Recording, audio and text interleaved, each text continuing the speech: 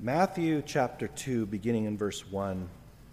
Now after Jesus was born in Bethlehem of Judea in the days of Herod the king, behold, wise men from the east came to Jerusalem, saying, Where is he who has been born King of the Jews? For we have seen his star in the east and have come to worship him. When Herod the king heard this, he was troubled, and all Jerusalem with him. And when he had gathered all the chief priests and scribes of the people together, he inquired of them where the Christ was to be born. So they said to him, In Bethlehem of Judea, for thus it is written by the prophet, But you, Bethlehem, in the land of Judah, are not the least among the rulers of Judah, for out of you shall come a ruler who will shepherd my people Israel. Then Herod, when he had secretly called the wise men, determined from them what time the star appeared. And he sent them to Bethlehem and said, Go and search carefully for the young child, and when you have found him, bring back word to me that I may come and worship him also. When they heard the king, they departed, and behold, the star which they had seen in the east went before them, till it came and stood over where the child was. When they saw the star, they rejoiced with exceedingly great joy. And when they had come into the house, they saw the young child with Mary, his mother, and fell down and worshipped him. And when they had opened their treasures, they presented gifts to him, gold, frankincense, and myrrh. Then, being divinely warned in a dream that they should not return to Herod, they departed for their own country another way.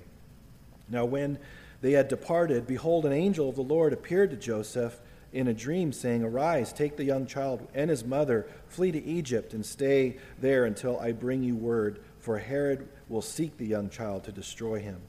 When he arose, he took the young child and his mother by night and departed for Egypt, and was there until the death of Herod, that it might be fulfilled, which was spoken by the Lord through the prophet, saying, Out of Egypt I called my son. Then Herod, when he saw that he was deceived by the wise men, was exceedingly angry, and he sent forth and put to death all the male children who were in Bethlehem and in all its districts from 2 years old and under, according to the time which he had determined from the wise men. Then was fulfilled that was spoken by Jeremiah the prophet, saying, A voice was heard in Ramah, lamentation, weeping and great mourning, Rachel weeping for her children, refusing to be comforted, because they are no more. But when Herod was dead, behold, an angel of the Lord appeared in a dream to Joseph in Egypt, saying, Arise, take the young child and his mother, and go to the land of Israel, for those who sought the young child's life are dead. Then he arose, took the young child and his mother, and came into the land of Israel. But when he heard that Archelaus was reigning over Judea instead of his father Herod, he was afraid to go there. And being warned by God in a dream, he turned aside into the region of Galilee. And he came and dwelt in a city called Nazareth, that it might be fulfilled which was spoken by the prophets, He shall be called a Nazarene. Let's pray together. Father, thank you for your word. We pray, Lord, that you would use every jot and tittle, every part of every verse, Lord, for your purposes, to set us apart, to make us more like Christ, to help us to grow into maturity as believers, Lord. And we pray, Lord, that you would teach us by your Spirit. In Jesus' name, amen.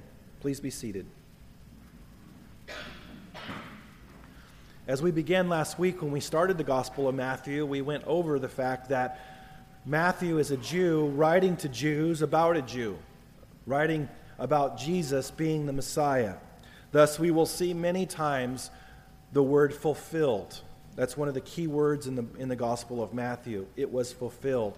And what Matthew is doing by the Holy Spirit is he is demonstrating to his Jewish audience that Jesus fulfilled all the prophecies of the Old Testament, and he created a bridge by doing so in demonstrating that the promised Messiah, the promised Jewish Messiah, was fulfilled and only can be fulfilled in the person of the Lord Jesus Christ. And so he's demonstrating that Jesus is the Messiah King, and that's why we'll see over and over again him talk about and use these words, the King, the Son of David, because he's demonstrating that the Messiah who was to sit on David's throne was the King and is the Lord Jesus Christ.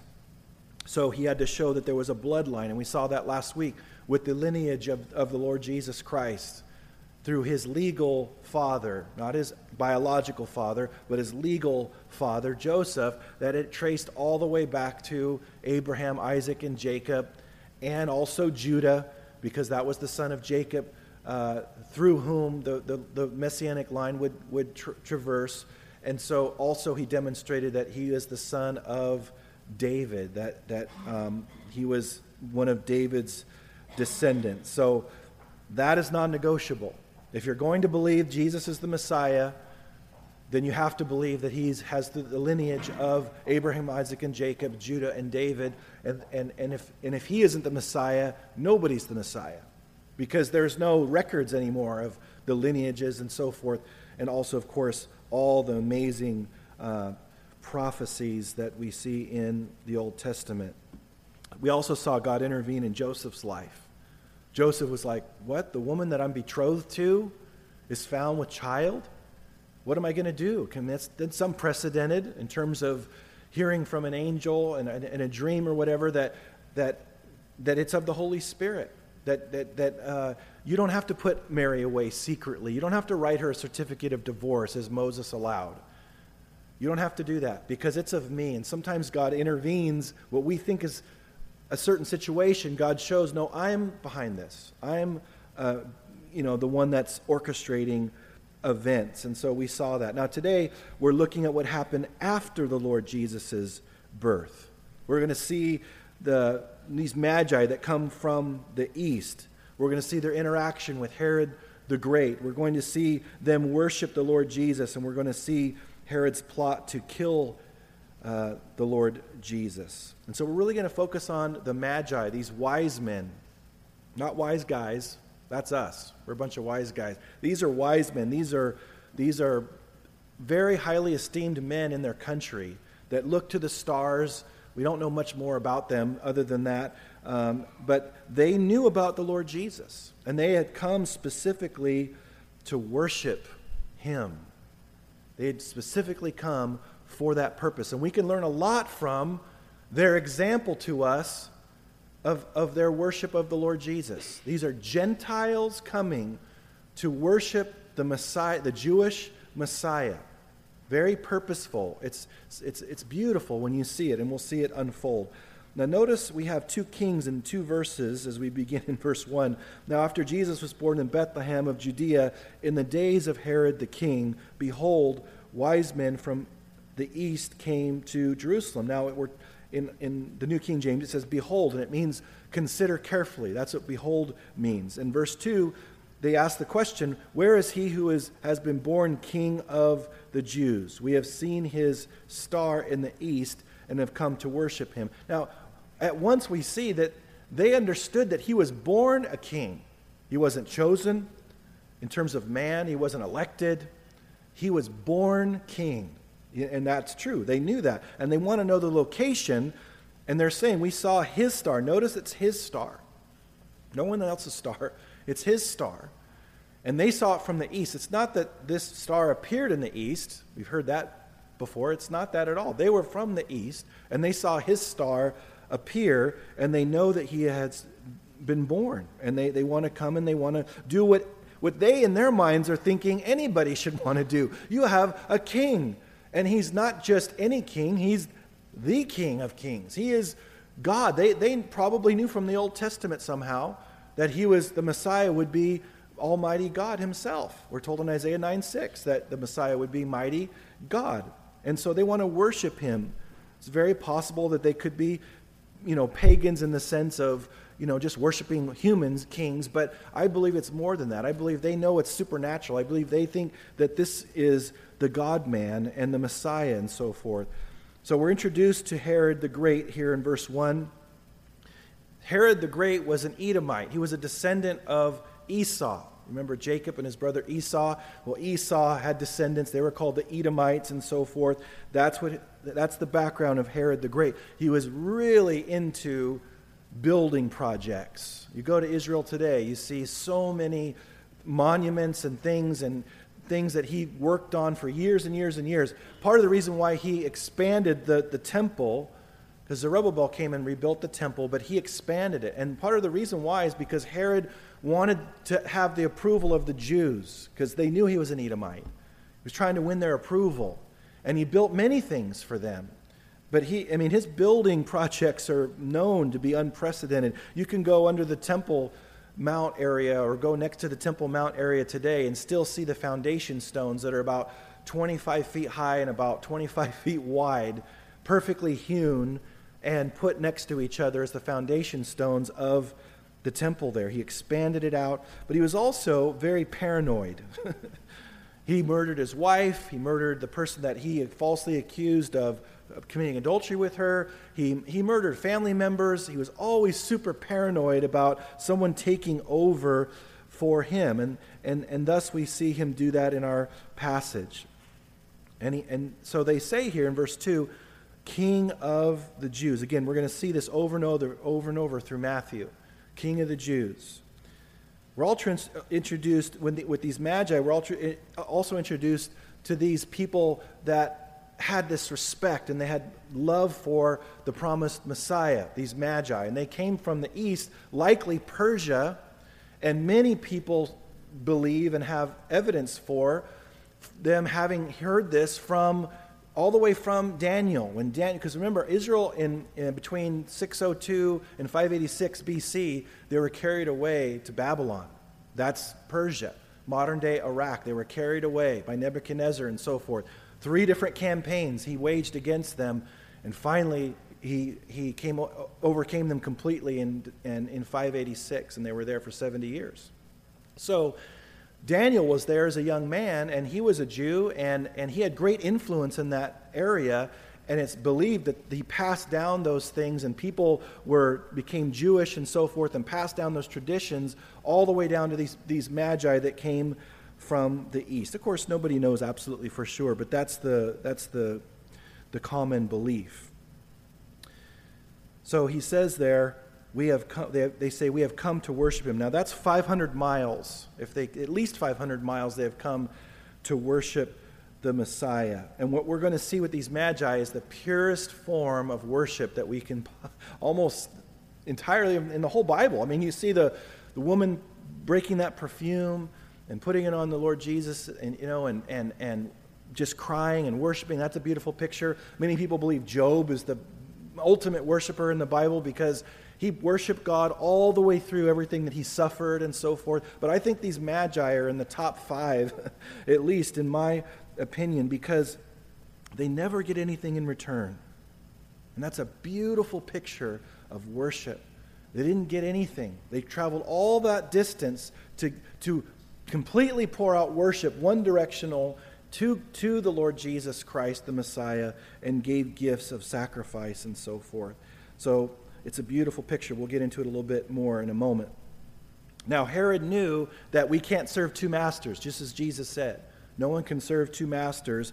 And so we want to do something about this threat. Look with me at verses 3 and 4. He says, when Herod the king heard this, he was troubled, and all Jerusalem with him.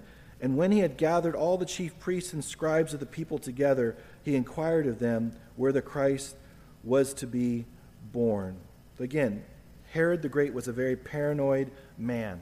So he wants the chief priests and the scribes and calls them together, and he says, where is this Messiah going to be born? He didn't know, but they knew. And so they said to him in verse 5, in Bethlehem of Judea, for thus it is written by the prophet, but you, Bethlehem, in the land of Judah, are not the least among the rulers of Judah. For out of you shall come a ruler who will shepherd my people Israel. So they quote Micah 5:2, and you can write in your Bible right there, Micah 5:2. It was written about 400 or 700 years before the birth of Christ, and it says in Micah 5:2, Bethlehem Ephrathah, which is a very specific Bethlehem. There was a Bethlehem in the Galilee. So God names ahead of time the very specific Bethlehem, because there were 2 of them there. And so it's interesting that these scribes and these priests and so forth, they're not investigating this. Isn't this a bad, sad commentary on these scribes and Pharisees? Here, they didn't live 500 miles away, they lived 5 miles away. And they weren't investigating this, they weren't looking into this. Can you imagine the Magi being shocked? I remember going to Israel and sharing with the Jewish man about Jesus being the Messiah.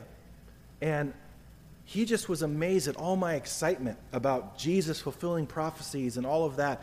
And he just was completely hard-hearted and indifferent towards it. And I was just shocked. I was just running into person after person, so excited to be there and so excited to be in the land where the Messiah came, and they weren't looking for him. They weren't interested at all. At best, they were indifferent. And it's sad. It's the same type of response today. People aren't looking for him. They've heard about him. They've heard about Jesus being born in Bethlehem. And people have their, blow up, what do they call those nativity scenes? The Costco ones where Joseph looks like the abominable snowman, and they're you ever seen those big blow up nativity scenes? I mean, if you have one, God bless you, but they're just like, wow. And a lot of people have heard about Jesus being born in Bethlehem, but are they searching for him? Are they going out of their way to travel, to whatever it takes in life in terms of their heart and their humility to come to worship him and to sacrifice an offering of praise and their lives to him? Not many people are. They've heard about it, and it's so close to them, just like with these Pharisees and just like these scribes and priests. It's so close. Salvation can be so close to a person, but yet it's still an infinite distance. They're infinitely distant away because they won't turn their heart to him, and it's a very, very sad commentary. Bethlehem means house of bread. And it's David's hometown. And this whole, him quoting this scripture, Matthew quoting this scripture and so forth, and demonstrating that Jesus is the son of David, it has David written all over it. And the fact that the Lord Jesus was born in Bethlehem has David just intertwined through every part of it. Because notice that it says there, are not the least among the rulers of Judah. Now you remember when Samuel the prophet went to Bethlehem, God told him to do that. He was looking to anoint the next king. And he went through all the sons. And David was the last son. I think he was the seventh son. He wasn't even there. His father didn't even think enough of him to even have him there. And so here Samuel is, he's going before these different guys. They look great. They look very charismatic. They have it all together. And they look like they just would play the part as king and so forth. And God says, I haven't anointed any of them. And he's like, well, is there another one to Jesse, David's father? Is there another? Oh, yeah. He's out in the field tending the sheep. He's the least. That's the Hebrew word. It's younger, but it's also least. Like he's the least. And it's interesting that he prophesies about the coming Messiah, talking about coming from Bethlehem, and he's going to sit on David's throne, and he is a man of humility, and who walked in such a way of humility to be the least, to take the lower place, to take the lesser seat, to be born in humility, to identify with the poor. It's interesting that this would match up completely in this way. You might overlook the Lord Jesus as the Messiah. Matthew's saying you might have overlooked him, but he has he's fulfilled prophecy. You might have overlooked him, just like David was overlooked. He's someone that's humble. He's someone that is someone that you wouldn't be expecting. I mean, David was a shepherd, right? He was also a shepherd. In these verses, it talks about this ruler will shepherd my people Israel. David didn't go to king school. How do you learn to be a king? How does God train a man to be a king in terms of his kingdom and his church and his economy and so forth? He makes him be a shepherd. It's interesting. He's a shepherd. And the Lord Jesus is the greatest shepherd ever, being born and trained to be someone under Joseph's teaching as a boy. He'll receive that teaching to be a servant. In addition to having that heart, of course, as God in human flesh. It's a place of humility. How did Moses get his training? His BSD degree, his backside of the desert degree. That's not original. That's why it's good. I always say that. But caring for sheep. 40 years of caring for sheep. That was his preparation time to lead the people of Israel, same as David. So it's just like the heart of God to reveal this to Jews at this time through Matthew, that don't be surprised by this one that comes that you didn't expect. He didn't look the way you may have thought he would look. You know, Isaiah tells us that there was nothing beautiful about him that we should desire him, talking about the Messiah. He was not super good looking. Just like David is mentioned his ruddiness or his redness or whatever. It's so many parallels there. It's beautiful. Now look what Herod does, verse 7. Then Herod, when he had secretly called the wise men, determined from them what time the star appeared. So he interviewed them. And he sent them to Bethlehem and said, "Go and search carefully for the young child. And when you have found him, bring back word to me that I may come and worship him also." Liar, liar, pants on fire, hanging from a telephone wire. You remember that one? You got to keep adding to it. I mean, it got pretty long, but that's as far as I went. He's lying. He's not going to come and worship the Lord Jesus. He wants to kill him. And it says in verse 9, when they heard the king, they departed, and behold, the star which they had seen in the east went before them till it came and stood over where the young child was. I love commentators and people trying to make this into some natural star. Oh, it was a supernova.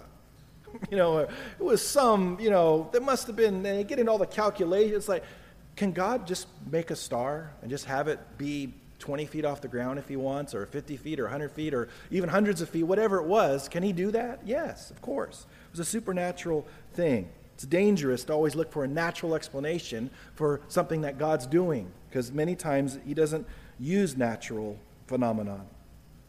Now here's where the modern day nativity scene, the Costco blow-up dolls, and your nativity scene may get a little off, because this is not the same night that happens. I mean, all of this happens not the same night that Jesus was born, as we see. You know, if you want to have that nativity scene correct, you can have the wise men really far away from the manger and so forth, because it took a while. So you can, like, if you want to place it across your lawn and put the Magi like on the neighbor's lawn, you know, then they're approaching, you know, and then, you know, that might be biblical or whatever, but this is weeks, if not months, after the birth of Christ. The very beginning of our chapter says, now after Jesus was born in Bethlehem. This is after. The word child there is mostly used for toddlers and older children. So there's no shepherds mentioned, there's no camels, we don't even know how many magi there were. We always see that, you know, there's 3 because there's 3 gifts. We don't know that. We have no idea. It could be that way. Could have been 2 magi coming, bringing 3 gifts. It could have been 20 magi coming, bringing 3 gifts. There are very specific gifts, as we'll get into in a moment. But we don't see a stable anymore either. Look at verse 11. It says that they were in a house. The Lord, it says in verse 11, where are we at here? Let me go down. Verse 11. And when they went into the house. Yeah. So they weren't in a stable anymore. They were in a house. So this is a whole different picture here. And then verse 10 says, and when they saw the star, they rejoiced with exceedingly great joy.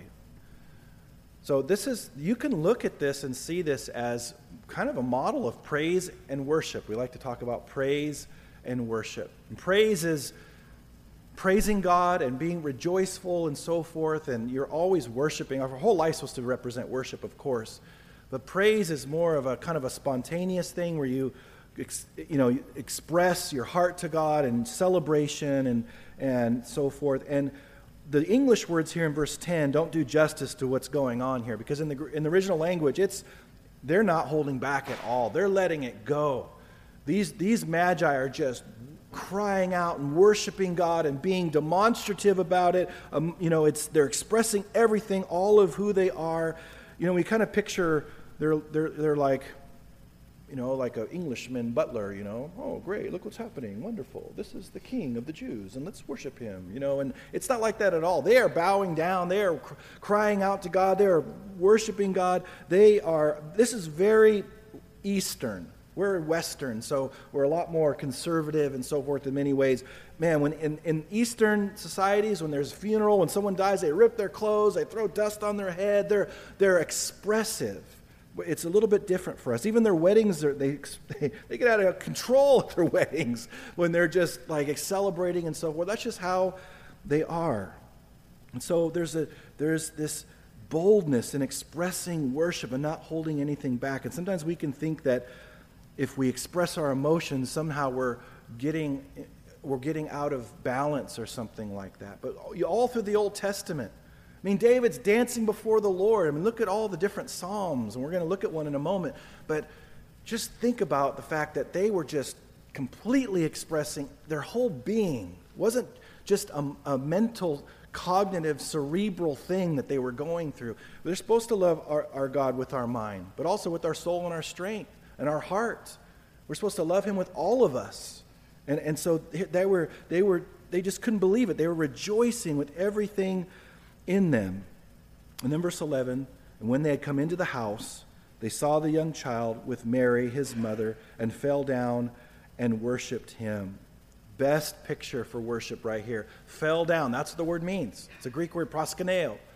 You fall down, prostrate before God. They fell on their faces and they worshipped him. Imagine Mary and Joseph there. You have these people you don't know. They've come from hundreds of miles away. They have expensive gifts. They're going to find out eventually. And they bow down and just worship their son. How would you feel if God worshiped your son? If you have a son, it's like, no, you don't know him. But they wouldn't have said that because he was sinless. They wouldn't have said, you don't know Jesus. You wouldn't be worshiped. No, there was no flesh flare-ups. There was no tantrums. There was no selfishness. There was no any of those things that we experience at all. They never had to put Jesus in a timeout.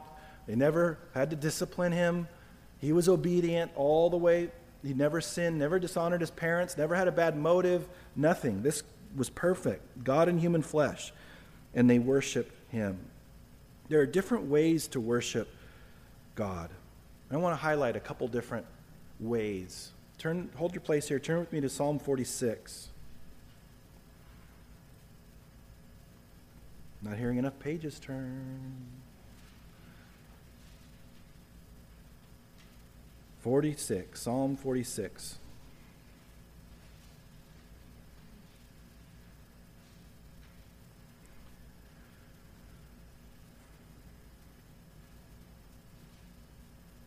Pretty much in the middle of your Bible is the book of Psalms. Psalm 46, and I'll begin reading in verse 10. Be still and know that I am God. I will be exalted among the nations. I will be exalted in the earth. The Lord of hosts is with us. The God of Jacob is our refuge. Selah. Now, they're going through something pretty heavy right here. And sometimes when you're going through heavy things, the expression of worship that the Spirit may lead you to express is something very, very different than what you may express in other times. Not one is not more spiritual than another. Sometimes we're just, in Romans 8:26, it tells us that the Spirit himself intercedes for us with groans and utterings that words cannot express. So there are times where we just groan before him and we're still and we're quiet and we just contemplate on him and worship him in our hearts. That's why we can never make a judgment about people's worship based on their outward. I mean, if they're, playing games on their phone, I'm pretty sure that you can know that they're not engaging the Lord. But I'm talking about how they express it. There's many different ways because we always emphasize, because it's biblical, that it's of the heart. Worship is of the heart. We could be doing jumping jacks for the Lord and have our hearts be so far distant from him, it doesn't mean anything.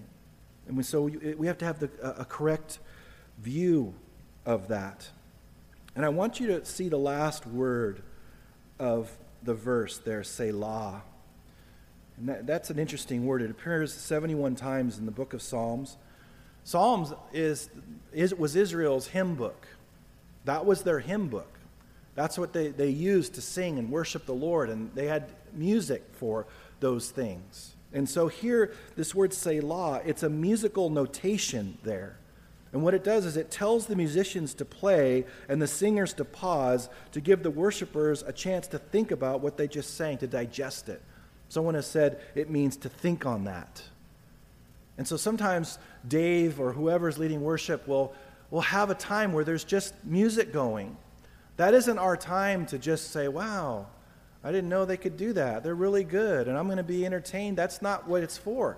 The purpose is it gives you a time to worship in your own words at that time. Say your own song, a new song to the Lord, and say things to Him that are not with the words at the moment. But it also glorifies God because He's the one that invented music. But also it gives you an opportunity to really think about what you've been singing and the significance of what you've been singing. So that's all the way back into the notation of the Word of God here for us to pause and to think about things. We process things so fast. God doesn't want us to just fly through the deep themes of God, the deep truths of Him. He wants us to contemplate, to meditate, to chew on those truths, even in our worship. Now, what's interesting in Psalm 46, God's speaking there with that part that we read. He is speaking. He is saying all those things. And so the worship leader is writing, or the person that's writing this, God is all of a sudden inspiring them. He's inspiring them to write everything that He writes, but He is speaking for God at this point, kind of like a prophecy. And that happens out of 150 Psalms, that happens about 15 times. It's about 10% of the Psalms God will speak in the first person. And it's very important to know. And so sometimes God speaks to us and speaks to our hearts when we're in the middle of worshiping. Have you ever had that? You ever had when you're worshiping, God speaking to you? Open up your heart when you're worshiping Him. Open up your heart to what He might want to say to you during your worship. There's many times He will speak to your heart in the first person. I love you. I delight in you. He'll speak to your heart. And it's a beautiful, beautiful thing. And so it's not just a monologue when we're worshiping. It's a dialogue many times. He's showing us what we mean to Him, how the words that we're singing are true about Him, and we can go deeper into worship. And it's beautiful. It's a beautiful way that God has set it up. So we can worship in that way silently. Now look at Psalm 47. Totally different way. Psalm 47, he says, "Oh, clap your hands, all you peoples. Shout to God with the voice of triumph. For the Lord Most High is awesome. He is a great king over all the earth. He will subdue the peoples under us and the nations under our feet. He will choose our inheritance for us, the excellence of Jacob, whom He loves. Selah." Again, pause and think about it. The musicians keep playing, and they would pause there, and the musicians would keep going, and the people would think about what He just had said. But here it's a totally different expression of worship. One psalm earlier, and I like that he puts them close together for a contrast. For one, be still, know that He's God. The quiet worship, the contemplative heart, the heart-to-heart worship, the spiritual connection with God in the quietness of our heart and just meditating upon Him. But then there's other times where He'll lead us to clap our hands. Some people say it's not biblical to clap your hands. There you go. There's your biblical support. Oh, we can't shout. If we shouted, people might think that we're really rejoicing and we're really excited about something. God made us emotional. You can't separate those things out. Now, we don't want to have emotional worship in the sense where now if we can't emotionally connect with God, we can't worship. That's immature. But part of worshiping is expressing our emotions because it's part of who we are. We're supposed to worship Him with everything, with all of who we are to Him. That includes our emotions. So at times, we'll be more emotional than others. The thing is, we want to put it in a little package, don't we? A little formula. It has to look like this. It has to be like this. God is so much more diverse in His Word regarding worship and what it looks like. Sometimes people are bowing down. Sometimes people are lying flat. Sometimes people are kneeling. Everybody's standing in heaven when they're worshiping. Everybody's standing before God. When Moses was before the burning bush, when I believe the Lord Jesus in the pre-incarnate appearance was speaking through that burning bush, He was told to take off his sandals. He was standing on holy ground. It's biblical to stand. But of course, worship is of the heart as well, so it's okay to sit. People get all turned around and put little formulas and rules and so forth. If the most consistent one would be bowing down and lying down prostrate before Him. and just worshiping him. And remember John in the book of Revelation, he falls down as though he's dead before the Lord Jesus. So this casualness in worship and this legalistic, these rules and how it has to be, God has so much to say in his word about that as we grow in worship. Now turn back to Matthew chapter 2, and let's continue in verse 11. He says, "And when they had opened their treasures, they presented gifts to him, gold, frankincense, and myrrh." Now these gifts were both practical and prophetic. They were practical because they were worth something. And they were, in a few verses, we're going to see that Joseph's going to be led to take his family to Egypt. So they were very practical. They were worth something. He could use that to sustain them. But they're also prophetic because gold speaks of a king's crown. Frankincense, and I'm sorry for my mind because you know who you're dealing with here. It's hard for me to not think of Frankenberries. But, I mean, they still have that cereal? I don't know. But, frankincense is incense. Or did I say Frankenberries? No, I did. Okay, make sure I didn't mess up. Frankincense, seriously, I almost thought I said that. Frankincense is incense, and it's speaking of the priests and the temple and so forth. And so they gave him frankincense, but they also gave him myrrh, which is perfume, but it's what they would use to embalm. And we didn't read this last week, but because it's in the parallel passage in Luke when it says that they wrapped him in swaddling cloths.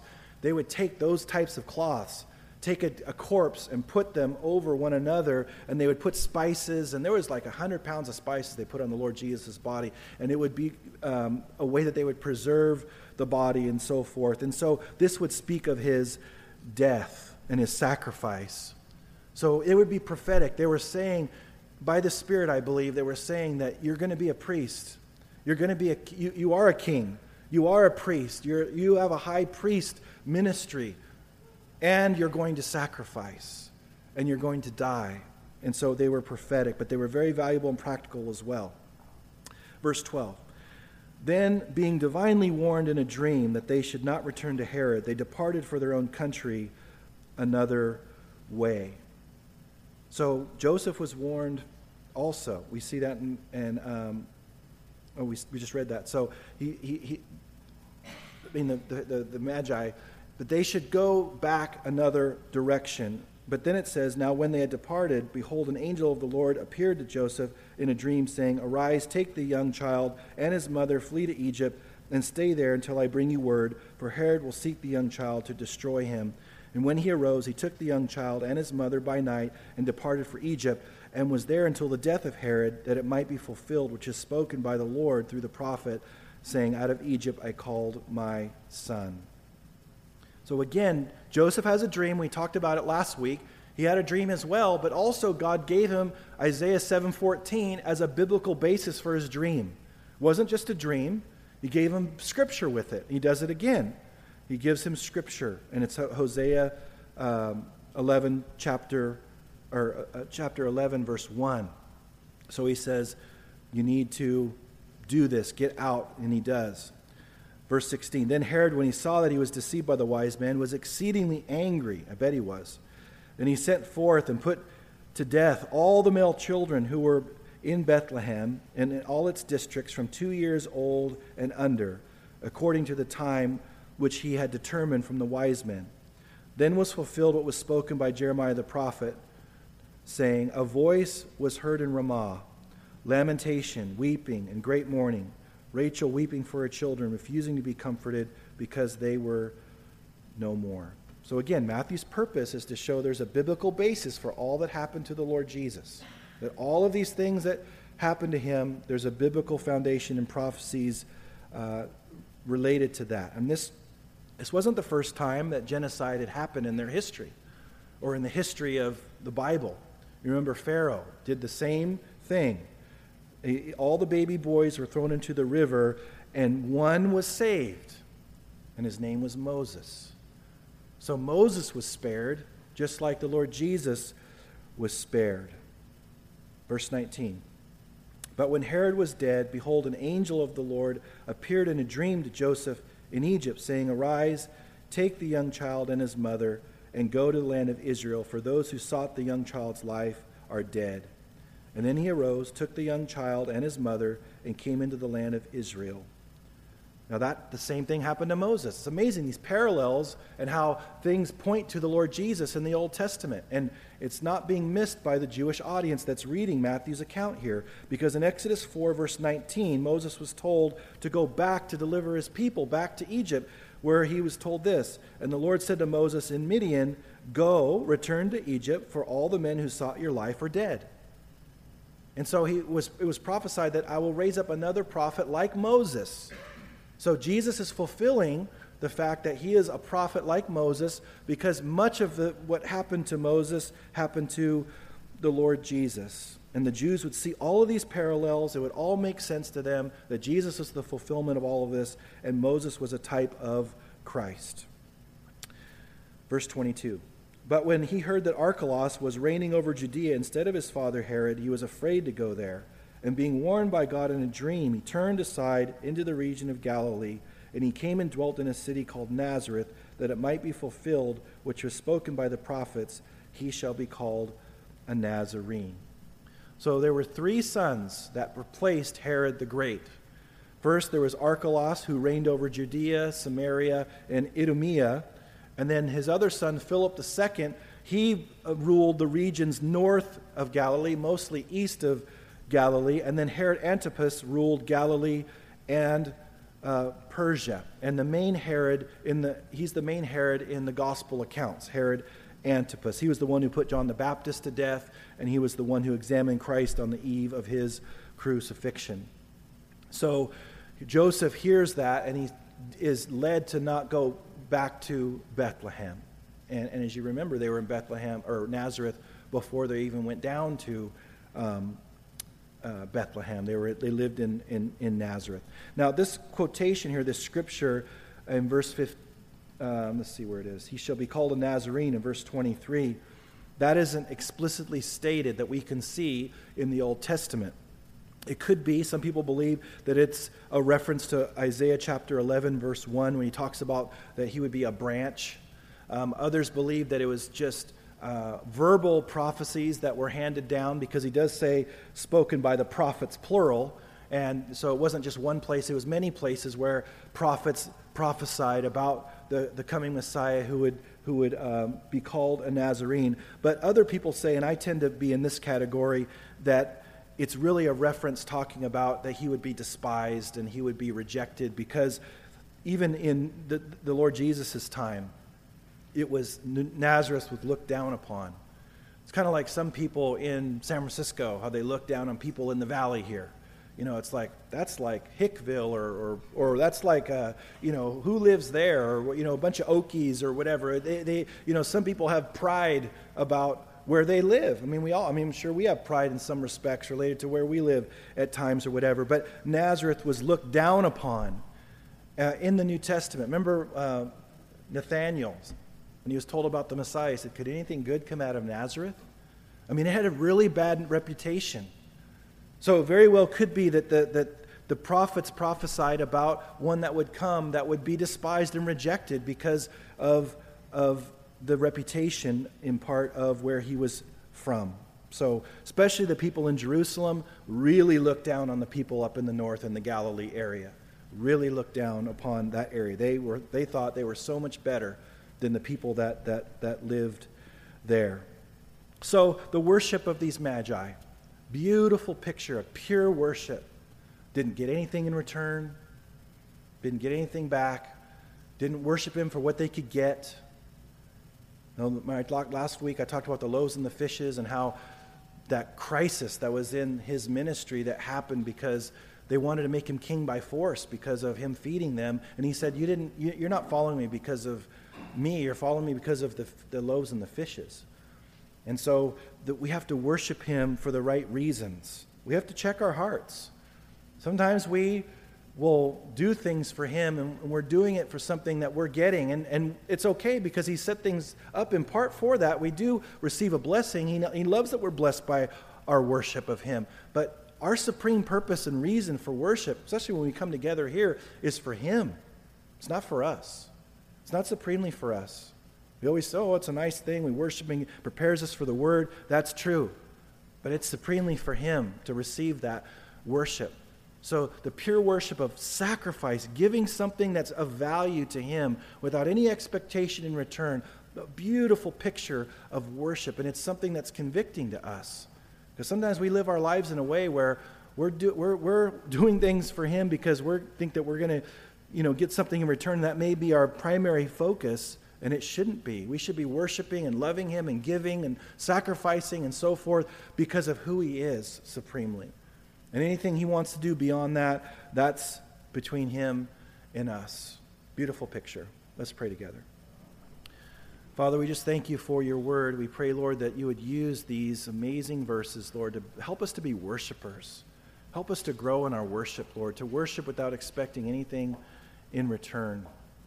And I pray, Lord, that you would just help us to grow as a church individually. Help us to lead our families in a way that would represent worship. We pray for every child here, Lord, that they would grow up being familiar with worship songs, being familiar with seeing their parents be bold in expressing worship to you. Lord, help us to model that, Lord. And I pray for everyone here, Lord, that doesn't know you. In fact, if you're here today, you've never given your life to Christ. You may believe in God. You may believe that Jesus died on the cross for your sins, but you've never asked for forgiveness from him. You've never surrendered your life to him. You've never made a U-turn on the road of life and surrendered your life to him. He wants to give you salvation as a free gift. You can't earn it. You could never be good enough to outdo all your sin. And we're all born sinners, all of us. The standard of that we would have to meet to make it into heaven apart from Christ's forgiveness is perfection. And we've all fallen short of that. So if you're here today and you've never surrendered your life to Christ and you want to place your faith in Jesus to pay your way to heaven alone, not any religious works or not believing in God or anything like that, but just trusting in what he has done for you on the cross, and you're wanting that forgiveness today. And by the way, you're not joining our church if you do this. It's between you and him. He may send you an entirely different church. But if you're here today and you've never asked forgiveness of your sins, you know you're a sinner, you know you've sinned against him, you know that you're guilty, and you need forgiveness, and you want that confidence that you're going to go to heaven when you die. But not only that, you want to follow him with your life and let him make your life into what he wants it to be, because he has the best way to live. If that's you today, I want you to raise your hand and I'll pray for you. Is there anyone here? Just raise your hand. I want to pray for you. There's one. Two. Anyone else? Anyone else here? Let me pray for you. Actually, why don't you repeat after me a prayer, and if you mean it from your heart, if you're sincere, he'll hear that prayer and he'll save you. Repeat it out loud. God, I admit to you that I'm a sinner. I've been less than perfect. I am sorry for my sins. I ask you to forgive me of all my sins. I believe you died for me on the cross. I believe you were buried and you rose again the third day. I surrender my life to you. And I pray that you would make me into the person you want me to be. I'll follow you all the days of my life. And I ask for the free gift of eternal life. In Jesus' name I pray. Amen. Now let me pray for you. Father, I pray for this man and woman. I pray, Lord, you'd fill them with your Holy Spirit. I pray, Lord, that you would open up your word to them. I pray, Lord, that you would reveal how loving and gracious you are. I pray that you would show them, Lord, how great of a plan you have for their lives. I pray, Lord, that you would give them incredible confidence of how you can take their life and to make it into a beautiful trophy of your grace. I pray that they would go aggressively towards you, and that they would seek you, and they would talk to you, and you would speak to them, and that you'd give them a supernatural love for your word. And I pray, Lord, that you would manifest yourself to them. Thank you that you've forgiven all their sins, every sin they've ever committed. Thank you that you paid for all the sins they haven't even committed yet. I pray that they would have great confidence in your grace, Lord, that your relationship with them is not based on their performance or lack of performance, but it's based on who you are and your love and your power and your grace. Help us as a family to love them and help them grow Lord. We thank you for your unconditional love that you've offered to them and given them in salvation. And we thank you in Jesus' name. Amen. Let's give him a hand.